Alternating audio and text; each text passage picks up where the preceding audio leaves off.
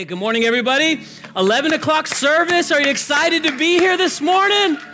Man, you know, we did a 9 o'clock service this morning, and normally we do a short 9 a.m. service, and then, you know, a long 10 a.m. service. Not a long, but a normal 10 a.m. service. And I just got to tell you, man, it was great to have a full service at 9, but I'm almost nervous for you guys because I'm so pumped up to preach this message again that, like, it might just come out a little crazy today, if that's okay. We're so glad you're here. Hey, if you're new, my name's Billy. Get to serve as the lead pastor of this church, this 1.5-year-old church.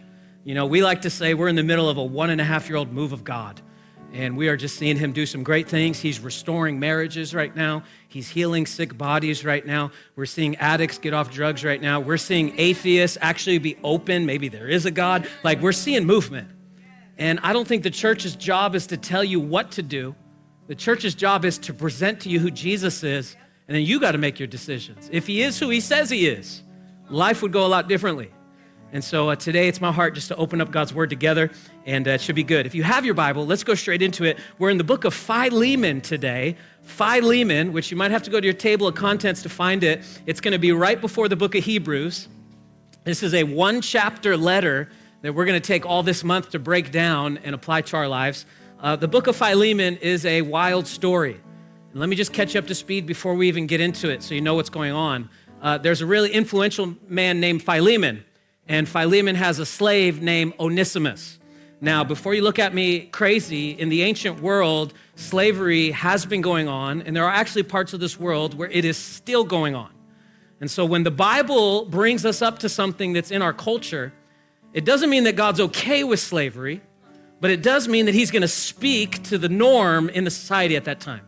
Okay, God, the greatest miracle God ever did besides the resurrection was rescue 2.5 million Hebrew slaves out of Egypt in one night. You know, I just want to remind you, Jesus came to set the slave, the captive free. We believe that Jesus breaks chains. And so as we get into this tough topic today, I want you to understand what's actually happening. God is going to show us something. So Philemon has a slave, and the slave runs away.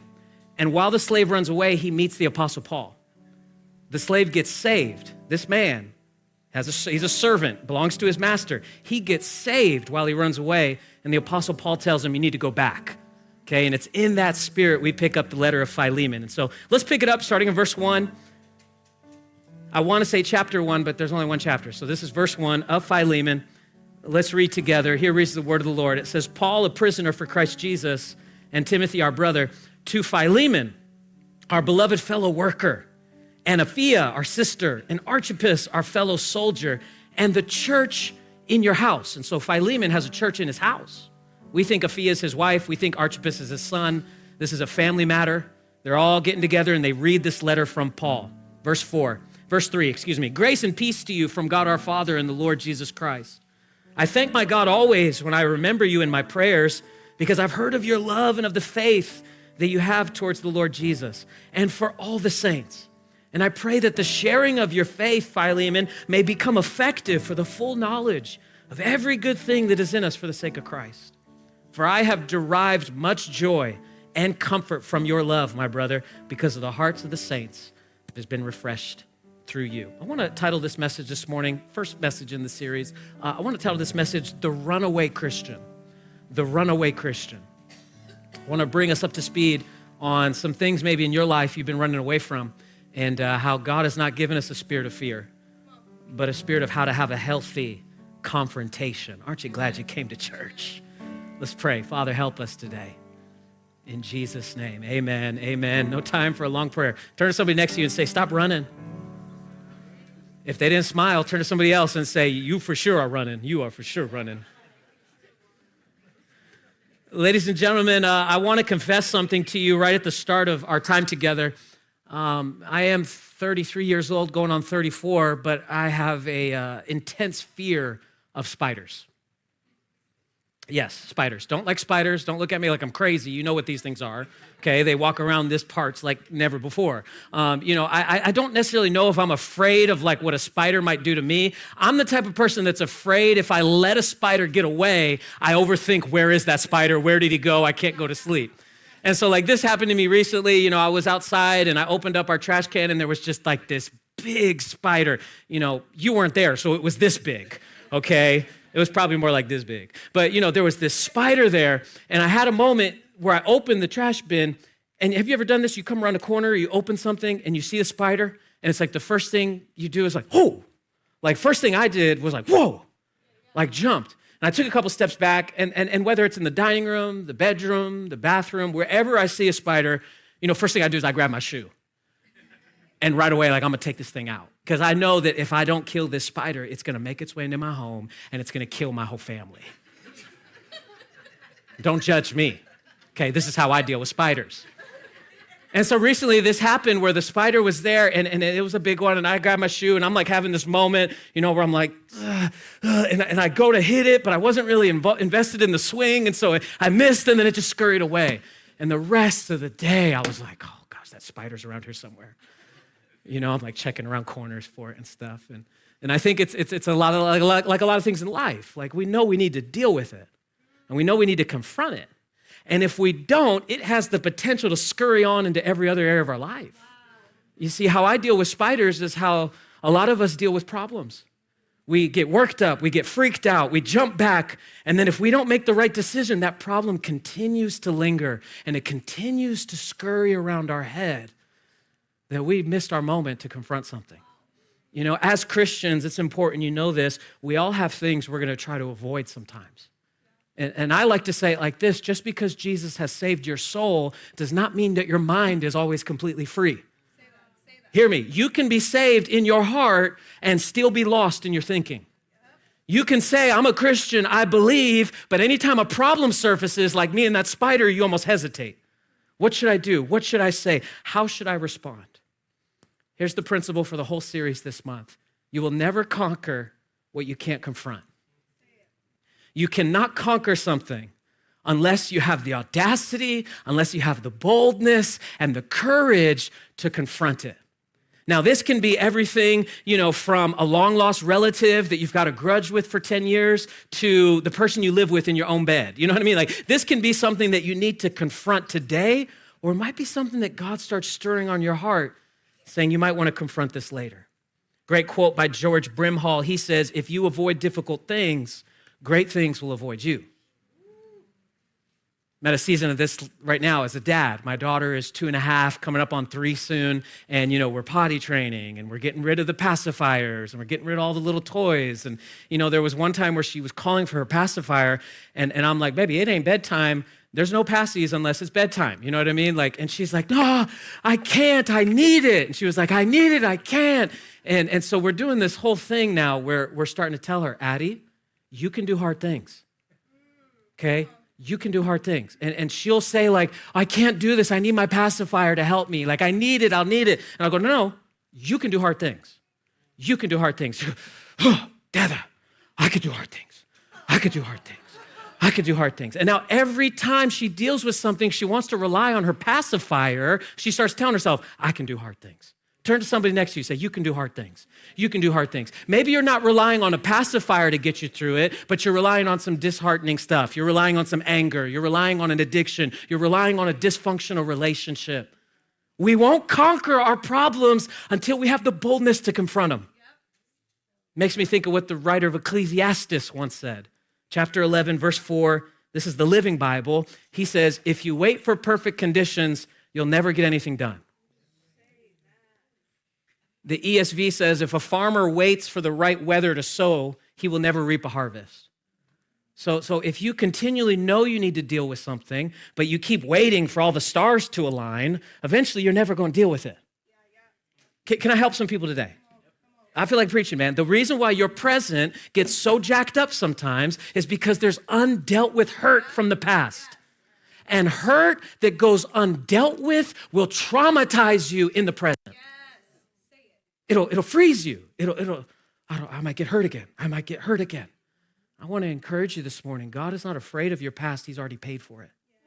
The question is, have you truly moved on from the mistakes you've made? I think there's a big demon in this area, and I believe in demons, believe in all that dark stuff, but when I say there's a demon, I mean like there's a big giant that needs to be dealt with in Chautauqua County, and that big giant is shame. Shame. 10 years ago, you had the abortion, and you believe in Jesus now, and you're living right, but you can't go a day without experiencing his forgiveness.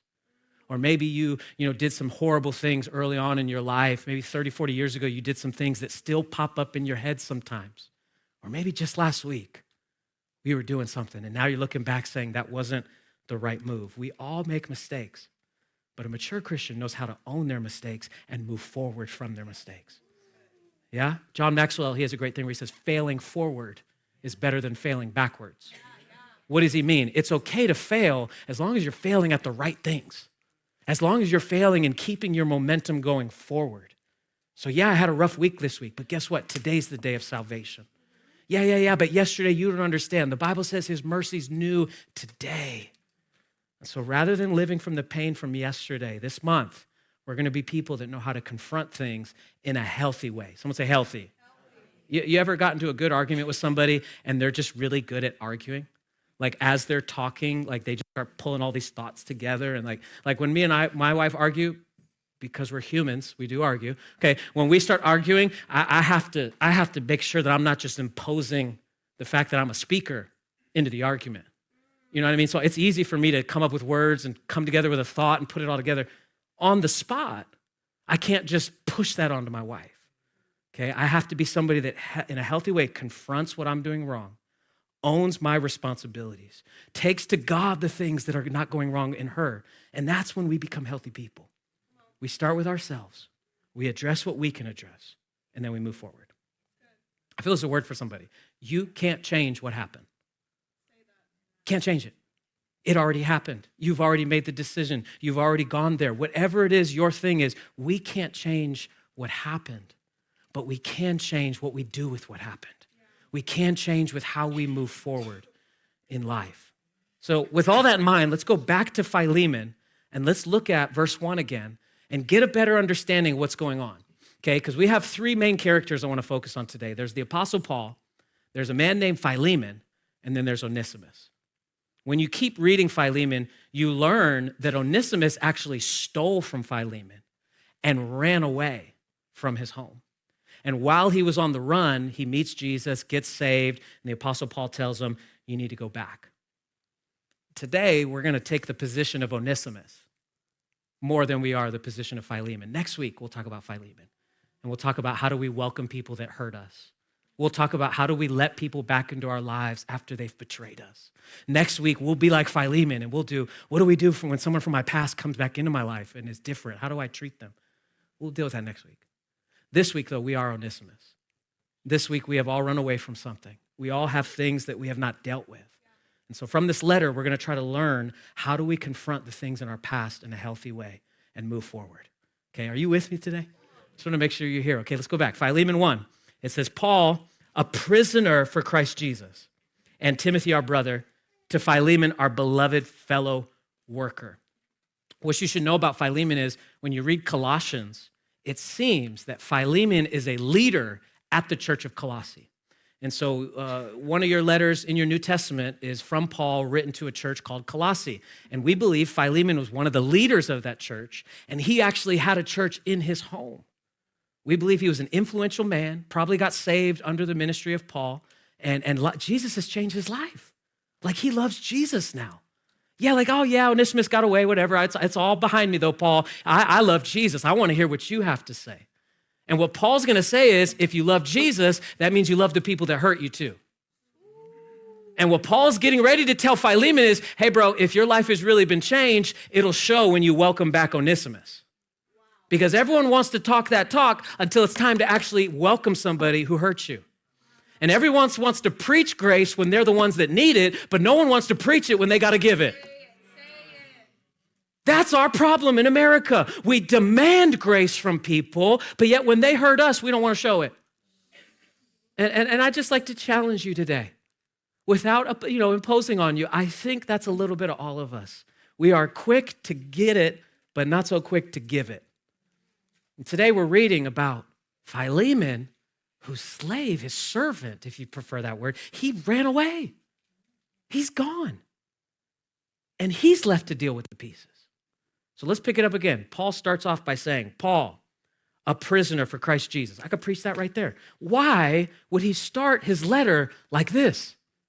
Like if I'm the Apostle Paul and I got, radically saved, I encountered Jesus, I'm now preaching the gospel, we're getting Gentiles saved. I mean, Paul at one point actually corrects the Apostle Peter.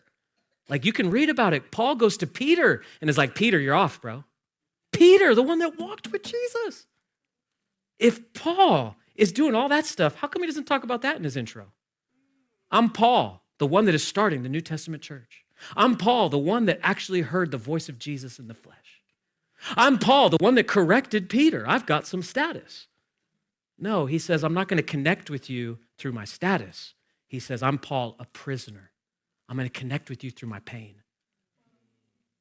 People that really practice Christianity aren't afraid of pain.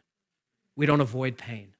If anything, the maturity of our faith is shown in how we manage the pain and how we manage the tension and how, yes, we're not fully healed, but we believe God can do it. And yes, we're not empty and depressed, but yet we still want to be filled. There is that oxymoron of our faith where it almost doesn't make sense at times. Paul says, I'm going to start by saying, I am a prisoner. And notice he doesn't say, because of Christ. What does he say? I'm a prisoner for Christ. I belong to him. Everyone wants to be free today. I'm free from everything. No. The question is not are you free from? The question is, what are you free for? Why have you gotten set free? Just so that you don't have anybody that could tell you what to do? Are you free now just because you run your own life and you control it?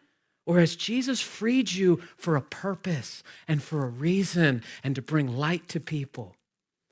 I say it like this, what God saved you for is greater than what he saved you from. What he saved you from is big, especially some of us in this room. He saved us from a lot. He saved us from a life of pain. He saved us from sickness. He saved us from addiction. He saved us from loneliness, isolation, depression. That's all amazing. He saved me from cancer. Hallelujah. But guess what? What he saved you for is more important than what he saved you from. How do I know? He wouldn't have saved you unless it was for something. He wouldn't have given his son unless it was for you to do something with your life. Imagine if you want to accept Jesus, lift your hand and you close your eyes, you pray the prayer. Jesus, I want to know you. Thank you for saving me, paying for my sin. And then I put my hand down and then it goes, and the pastor says, okay, open your eyes. And you're like, oh, I'm still here.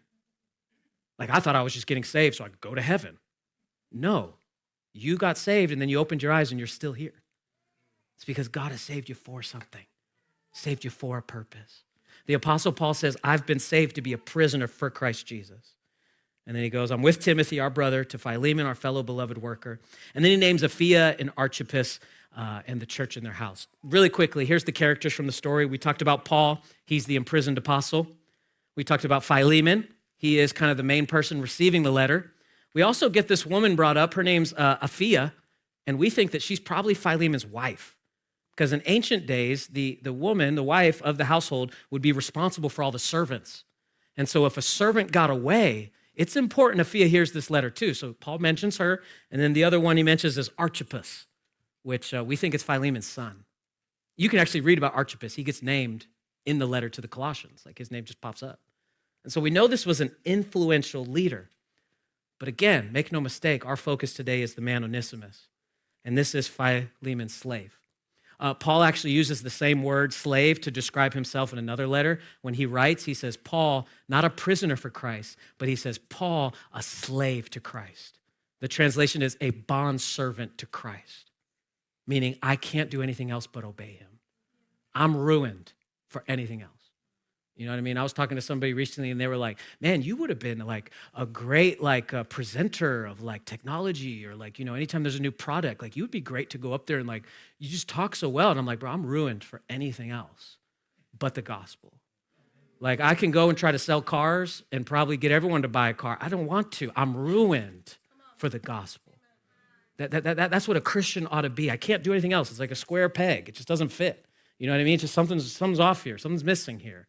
And so when we embrace that, we realize God has saved me for something. I have a reason. I have a purpose.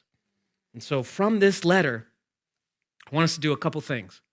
We're going to draw some principles about how do we confront things from our past. But I think we also must realize that this letter is a personal letter to a man and his family. It's not like the book of Colossians. If you read the book of Colossians, 4 or 5 chapters, and it's written to a whole group of people. This is Paul writing to one man to encourage him and to show him all the great things Jesus has done. But make no mistake, he's about to set it up and ask something big of Philemon. You ever had to correct somebody and you do like a compliment sandwich is what I call it? You're like, hey, I just want to tell you you're like really awesome. And like, we're so thankful you're here. And like, we wouldn't know what we would do without you. Hey, but stop doing that. Stop doing that. That's not helpful. Okay? I love you. And then you end with a positive. I love you. I believe in you. I'm here for you. That's what Paul's doing. He's starting off by telling Philemon, hey man, I love you. You're a great church leader. Can you imagine Philemon reading the letter originally? Because this is how people don't read the Bible. They expect someone on a stage to tell them instead of they themselves getting in the story. So we don't have iPhones. If anything, someone has ran to Philemon's house, knocked on the door. It probably would have been someone that was with Onesimus. Someone knocks on the door and they go, here, this is from Paul. Philemon opens it and he starts reading it. He's a church leader. And he goes, oh, the Apostle Paul writing to me? Wow, thank you. And Paul says, I've heard about your faith. Oh, thank you, the apostle. I thank you so much. I want to tell you about your wife and your son. Oh, yes, they're right here with me. We're serving your church well. And he goes, everyone's been encouraged by you. I'm just so blessed by you, Philemon. He goes, yes, yes, yes. And then he gets to that line where it says, oh, by the way, Onesimus is with me. Can you imagine what Philemon felt in that moment? Just like right now, you felt the shift. Just the heart would have dropped. Onesimus, the man that stole from me and ran away. Paul keeps writing. He goes, yeah, he met Jesus just like you. And this is where many of us get tempted. When the people we don't like find the God we love, how do we welcome them? Because let's be honest, there's people I don't like. There's people you don't like. God didn't call us to like everybody. He called us to love everybody. Are you with me? So I ain't got to like you. I got to love you. And there are plenty of times where the person you don't like will fall in love with your God. And they'll be like, I'm a Christian now. I'm getting better. And you'll go, It's in that spirit Paul's speaking directly to us. And he's saying, if you say you love Jesus, it'll be seen by how you welcome outsiders. One of the best testimonies gospel has got in our church is the moment I walk in, I feel welcomed.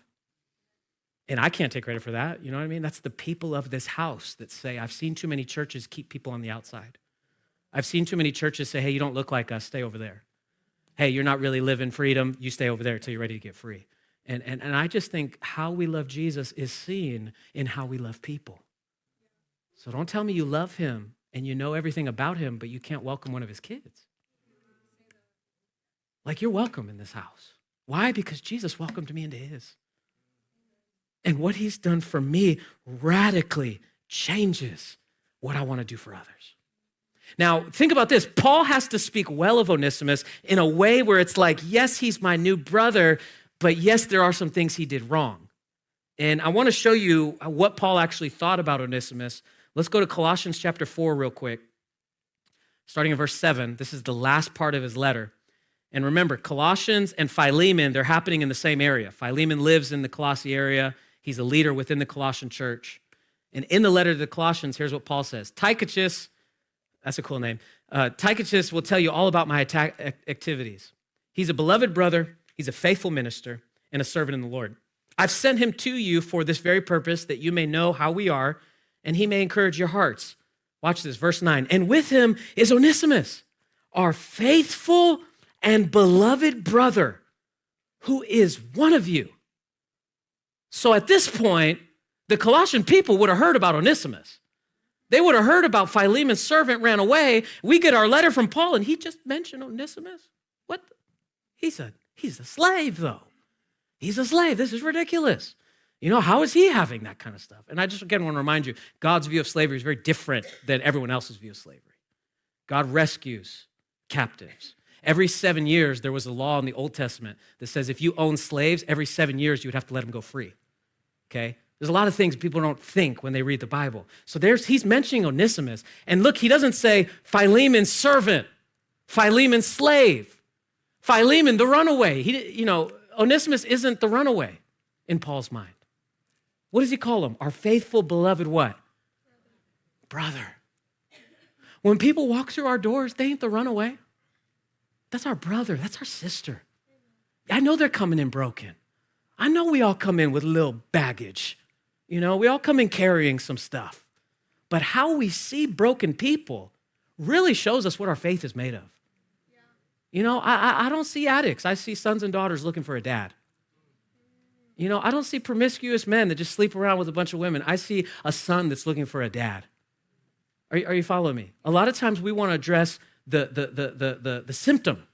And we want to say, well, this is sin, this is sin. We never go to the root problem. We say, well, look what he's doing. And I think people of God need to go, well, look who he is. If you get caught up in what he's doing, you might never care about who he is. And so come to me, church members will be like, did you hear what she's doing? Did you hear what he's doing? It's like, okay, it's great. Yeah, okay, thanks for gossiping. You know what I mean? like, I love them.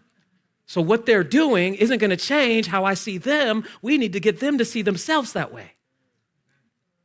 You still with me? Okay. So ultimately, Philemon needs to see Onesimus like Paul does, a faithful and beloved brother. And next week, we'll deal with that because the ask is going to come. Philemon's eventually going to hear from Paul, you need to welcome him and not as a slave, as a brother.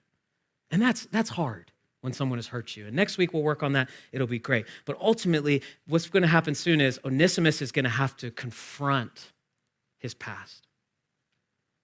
How could Paul ask Philemon of that? Well, let's look at verse 17. It says this, so if you consider me your partner, receive him as you would receive me. So Paul is telling Philemon, hey, bro, like if we're in this together, I want you to receive him like you would receive me. This is a gospel play on words here. This is the gospel, okay? Because when God, the Father, welcomed you, he didn't receive you like he receives you. He received you like he received Jesus. And because of Jesus' perfect death, we are welcomed as if it was on our account. Does this make sense? So Paul is going to ask something big. But notice the language. If you consider me your what? Partner. Not if you consider me your friend or your church member. Hey, we go to the same church. It's all good. He says, hey, man, you're my partner. The Greek word here is koinonia, meaning divine fellowship. So koinonia, when he says you're my partner, he's saying we're not just at the same church. God has divinely knit us together. And I don't know how to explain it other than the way that Jesus saved my life is how you were brought into my life. That same way, Philemon. He's preparing Philemon for something because we're not going to do hard things until we realize what Jesus has done for us. Okay? He says, I want you to receive him like you received me. That doesn't make any sense. He's a servant. He's less than in our common society. How could it be that Paul wants me to see somebody who's beneath me as my equal? And I just want to tell you again, the spirit realm, the Christian realm is different than the material realm. Galatians chapter 3 says it like this. When he is writing about the gospel, he says, there's neither Jew nor Greek. There is neither slave nor free. There is no male or female, for you are all one in Christ Jesus. So the Galatian church, they were Christians, but they started doing old religious traditions to try to save them.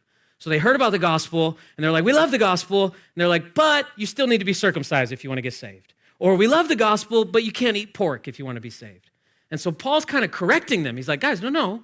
It's not like gospel and works. It's not like, Catholic Church's salvation equals grace plus works. You know what I mean? No, it's like you're saved by grace. And now that you've been saved by grace, the gospel levels the playing field. So let's go back to verse 28. There's neither Jew nor Greek. These are the two types of people that were getting saved in those days, Jews or non-Jews. We would call them Gentiles. And Paul says, in Jesus, they're equal. Look what he says next. There's neither slave nor free. So I don't care if the world says servants and slaves are underneath people at those times. In God's eyes, they've always been equal. How do I know? Joel 2, it talks about God's Spirit being poured out on us, right? God's going to pour His Spirit out. Sons and daughters are going to prophesy. Old men will dream dreams. You young men will see visions. And then there's one line where it says, even the servants and slaves I will pour my Spirit on. So I'm not just going to bless people that have positions. I'm blessing anybody that's open, anybody that's willing, anybody that says, God, I want to be used by you. It's not about your ability, friend. It's about your availability. Are you open for Him? So it's neither Jew nor Greek, neither slave nor free. How about this? There's no male or female. What does this mean? This is not non-binary. Don't get nervous, okay? This is simple as man and female, they're equal in God's eyes. And if I could just walk this line really quick, you know what I mean? Because everyone always asks us, what's your stance on pastors, women preachers? Okay, we hold a stance that says women definitely can be pastors. The lead pastor of a church should be a man. And that's from the scriptures. And I would love to talk to you about it. But listen, it's not because women are less than, or else that scripture wouldn't be true. So how can the Bible say, I don't want a woman to do this, I want a woman to do that? The Bible also says, I don't want a man to do this, I want a man to do that. How could we have gender roles in God's eyes, but not in the world? And it's because the world sees gender roles as a question of value. The world says, oh, a woman can't do something, that must mean she's less than. And it's like, who said that? God says there's no male or female in his sight. Men can do just what women can do. Women can do just what men can do. We've been given things to help us see that. Ultimately, though, we think, well, some are higher than others. And I want to tell you, man, the gospel levels the playing field. It doesn't matter how far you've come, where you're coming from. It doesn't matter what you're getting out of. There's truth in his word for you. Okay, you still with me? Okay, so what do we got to deal here then? Because I think, like I said, next week we'll deal with Philemon. This week we're Onesimus. This is the question I want to ask you with as we kind of come to the last few minutes. How do I confront the mistakes from my past? If you are here and you've wronged somebody, you've hurt somebody, something, maybe you've made a mistake in the past, how do I confront that in a healthy way? Because I'll never conquer what I don't confront. Now, I'm not talking about things that are already dealt with and you've already moved on or you've made forgiveness with people. You don't need to go back and rehash that. You know, in the first service, I said, how do I confront my mistakes? And someone said, well, I thought I was supposed to move on from my mistakes. And it's like, yes, you should. But I think you can tell when your mistakes are still haunting you. I think we've all done that. We've all laid in bed at night and gone, I can't believe I said that. Or why did it go that way? Or how come I didn't do something? Or should I have done more? I want to talk to you today about how do you confront your mistakes, okay? 4 quick things that'll practically help you start somewhere. Number 1, how do I confront my mistakes? Let your foundation of thought be your new life in Christ. What do I mean? Before you even start thinking about your past, don't forget you're a new life in Christ now. Some of us here today, we made mistakes before we met Jesus. And it's easy sometimes to put all that guilt and that shame on you, that you forget Jesus already took all that for him on the cross. So let's not crucify Jesus again because we're trying to save ourselves from our mistakes. He has died once and for all. Let that be the foundation of where you start. Yes, I've made mistakes. Yes, I've struggled. Yes, I'm not where I should be. But man, thank God I'm not where I used to be. Come on, can't that be our motto? I'm not where I should be. I'm the lead pastor of our church, and I'm not where I need to be. There's more that God has, but thank God I'm not where I used to be. Thank God I've come out of the lies I used to believe. Thank God I'm at least going in the right direction. At least we're moving forward.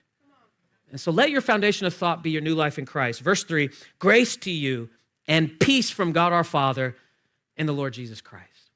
Grace for your past mistakes. Peace for how you're dealing with it in this moment.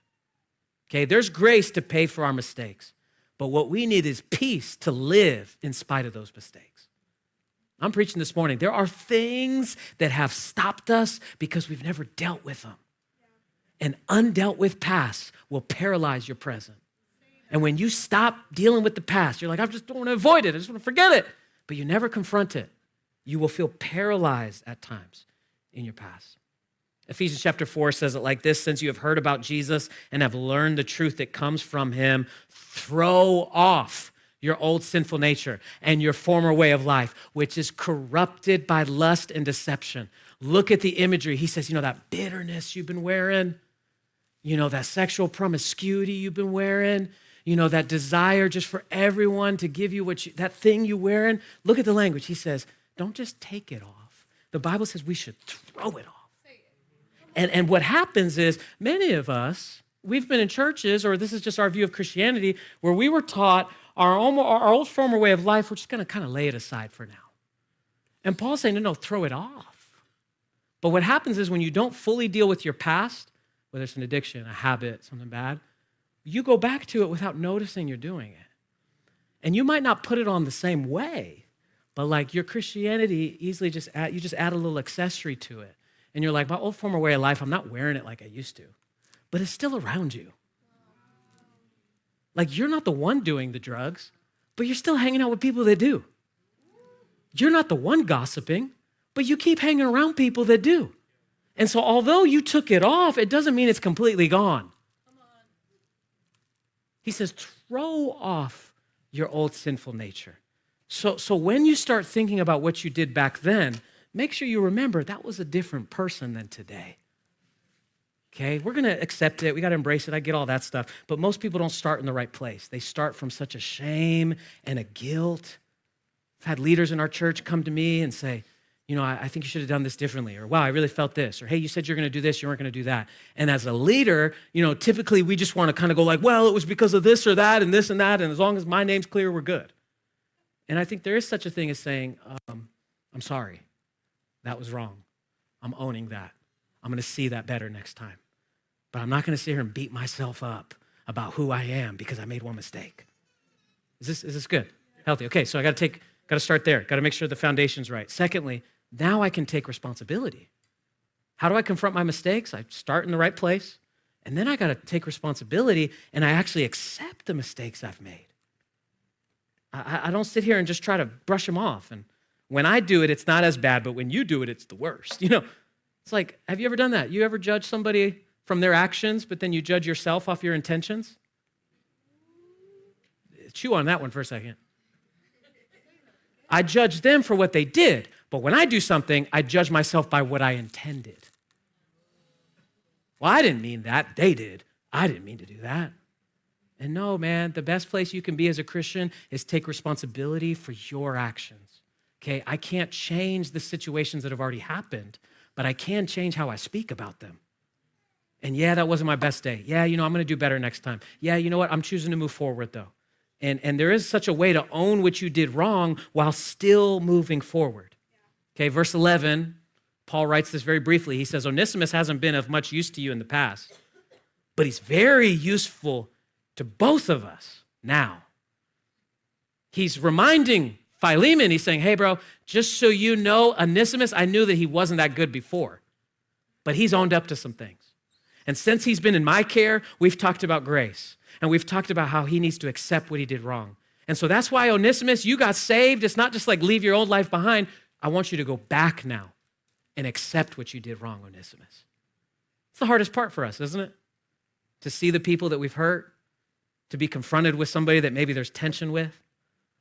I think the more that you follow Jesus, the more you realize life is not always about solving problems. Sometimes it's just about managing tension. And there's always something going on, but what's important is it's not messing me up. We want to be people who accept our mistakes and take responsibility. Susan Jeffers says this, taking responsibility means never blaming anyone else for something you're being, doing, having, or feeling. You really want to take responsibility? Okay, no one else is to blame then for what you're feeling, doing, having, or feeling. There might be some real things they've done. There might be some things that you say, well, I only did that because they hurt me. Or, you know, I only cheated because he cheated first. And we've rationalized this thing in our head instead of realizing no one's to blame except me. Okay, if you're getting beat up in a relationship, you're never designed to be someone's punching bag. You're never supposed to have a man put his hands on you. But for some reason, you keep going back, thinking like, oh, he'll change. He'll change. No, it's time to take responsibility and say, this isn't working for me. I know I did some things that might have enabled this behavior. I know that I haven't said anything this whole time, and maybe this is okay. I don't know why I'm out here. I'm just going. Okay, it's just, I know I might have done something for this, but at the end of the day, I need to take responsibility for me. Even as a Christian friend, no one's responsible for your soul and your soul's health except you. If you're not being fed, and you're like, oh, I'm not getting fed spiritually, go find something to eat. You know, my daughter, she's 2. When she's hungry, she cries. Nah, I'm hungry. You know, when I'm hungry, I go make a sandwich. It's the same spiritually. I'm not being fed. Go feed yourself. Take some responsibility for your spiritual life. Get in your prayer closet. Listen to a sermon. Google search a Bible verse for all I care. But we've got to take responsibility. So as the pastor of this church, I got to grow. I got to hear from God. I got to have men and women in my life that I can learn from that make me want to go deeper with God. Because no one else is responsible for my soul's health except me. Are you with me? I'm a pastor and a shepherd and souls and all that, but guess what? I'm not doing all the hard work. If anything, I'm presenting the truth to you. You're the one that's got to wake up in the middle of the night when your kid is sick. You're the one that's got to deal with your family member. We'll be here for you as a church. I want you to hear this. But like, you're the one that's got to say, where's my faith? It's 3:00 in the morning. I can't call Pastor Billy and tell him to preach at me. What do I do? That's where my heart's coming from today. We ought to have a responsibility for our faith. Okay, number 3, as I close, I also need to then apologize and ask for forgiveness. How do you confront your mistakes? Well, it's still, there's such an art form to just saying sorry. That's how you know our world talks too much, when people actually appreciate people saying sorry. We have a lot of people that are making a lot of noise, but I think there's something supernaturally significant about when we resolve a conflict between someone else. Okay, this whole month we're going to talk about how to handle conflict with your brothers and sisters, how to handle conflict with your spouse, how to handle conflict with fellow believers in a local church. Because if we can't confront it, we'll never conquer it, okay? And so when we start realizing we've wronged somebody, sometimes an apology seems like something we're like, that won't make a difference. Or we think an apology is a small thing compared to the damage we did.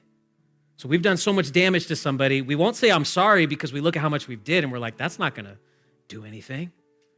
And I wanna tell you, we apologize not because we want someone else to forgive us.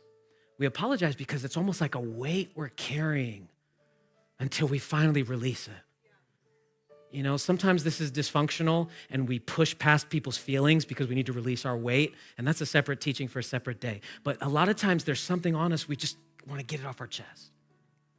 Because when it's undealt with, it paralyzes you. Here's what Jesus said. Matthew chapter 5, he tells this awesome sermon. Matthew 5, 6, and 7 is all known as the Sermon on the Mount. It's just one long sermon, with some great stuff in there. And here's what he says in verse 23 when he's talking about worship. He says, so if you are offering your gift at the altar and there you remember your brother has something against you, leave your gift at the altar and go. First be reconciled to your brother, then come and offer your gift. So in the temple days, people would show up with their families and their sacrifice. So it would be like you come to the altar, there'd be a priest there, you'd go, here's my turtle dove to pay for this week's sin. And then the priest would do the ceremony and bam, and you would walk out forgiven. Aren't you glad we don't do animals anymore? Can you imagine? Oh, here comes Jeff with his bull, to pay, for his last week. And here comes Giovanni with the turtle doves. And, it's just like one of those things where that would be crazy. And so Jesus says, when you come to church and you're looking to be reconciled to God, if you have tension with your brother, go handle that first. That doesn't make any sense, doesn't it? You'd be like, well, wait a minute, I want to come talk to God. I just want to apologize to God. As long as God gets the apology, I'm better, right? Jesus says no, because the way you love God is actually seen in how you love people. And sometimes we know we've made a mistake. We know we've wronged somebody. Our apologies come out so short, or they come out so petty. We're like, I'm sorry. Like two siblings when their parents tell you need to apologize to her, and you're just, I'm sorry. Just whatever. We do that as adults still. We reconcile relationships. We don't mean it. We just want to get rid of the tension, so we'll just say what people want to hear. Here's what G.K. Chesterton said. A stiff apology is a second insult. Yeah, I'm sorry. He would say, that's like a second insult. Why is that? Because the party that was injured does not want to be compensated because he's been wronged. He wants to be healed because he was hurt.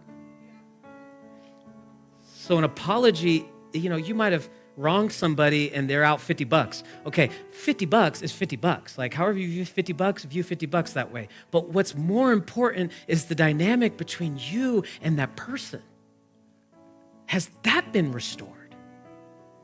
So we'll just push past people when we're wrong, not realizing there's something that needs to be restored. Okay, and that leads me to my last thought for the day. Number 4, if I want to confront those things in my past, I need to then pray for personal restoration and then Relational reconciliation. A lot of times we want the reconciliation of the relationship before we personally get restored as the one who did something wrong. If you have sinned and you have done something wrong and it's not been confronted yet, you need to be restored. Yeah, the person you hurt will get there.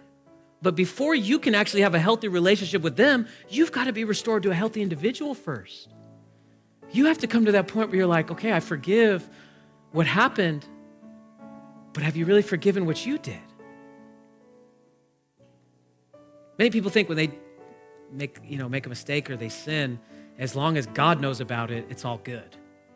And there's truth to this, okay? Let me show you what the Bible says. 1 John chapter 1, it says, if we confess our sins, he is faithful and just and will forgive us our sins and purify us from all unrighteousness. What a great scripture. If you have sinned, you can go to God and be restored. Amen, right? What's the Bible say? Confess it to him and you get forgiven. It's awesome. But how many know you can be forgiven in your heart, but still be jacked up in your mind? And that's because there's two types of confession in the Bible. There's two types of ways to deal with your past that lead to two different results. Did you know this? Maybe I'm the only one excited. Okay, 1 John 1, if we confess our sins, he's faithful to forgive us. So if you go to God, you get forgiven. But let me show you what the Bible says in James 5, verse 16. Therefore, confess your sins, not to God, but to each other. And by doing it to each other, pray for each other so that you may be what? Healed. So I want to reconcile this relationship. I want healing. Okay, have you been forgiven yet? Because if you get caught up in trying to fix them before you let God fix you, it's not going to go well. So when I confess to him, I'm forgiven. But there's still tension when you see that person. You still get anxiety when you think of them and what the first interaction will be like. You still worry when you run into them somewhere and you think like, are they the same? Am I the same? What's going on? That's because when you confess it to God, you're forgiven, but you don't get healed till you tell someone else. And that's why with everything I have, I believe that the church, we get together once a week, but throughout the week, we ought to be together, talking to each other, in groups together, working together, at school together, whatever it is.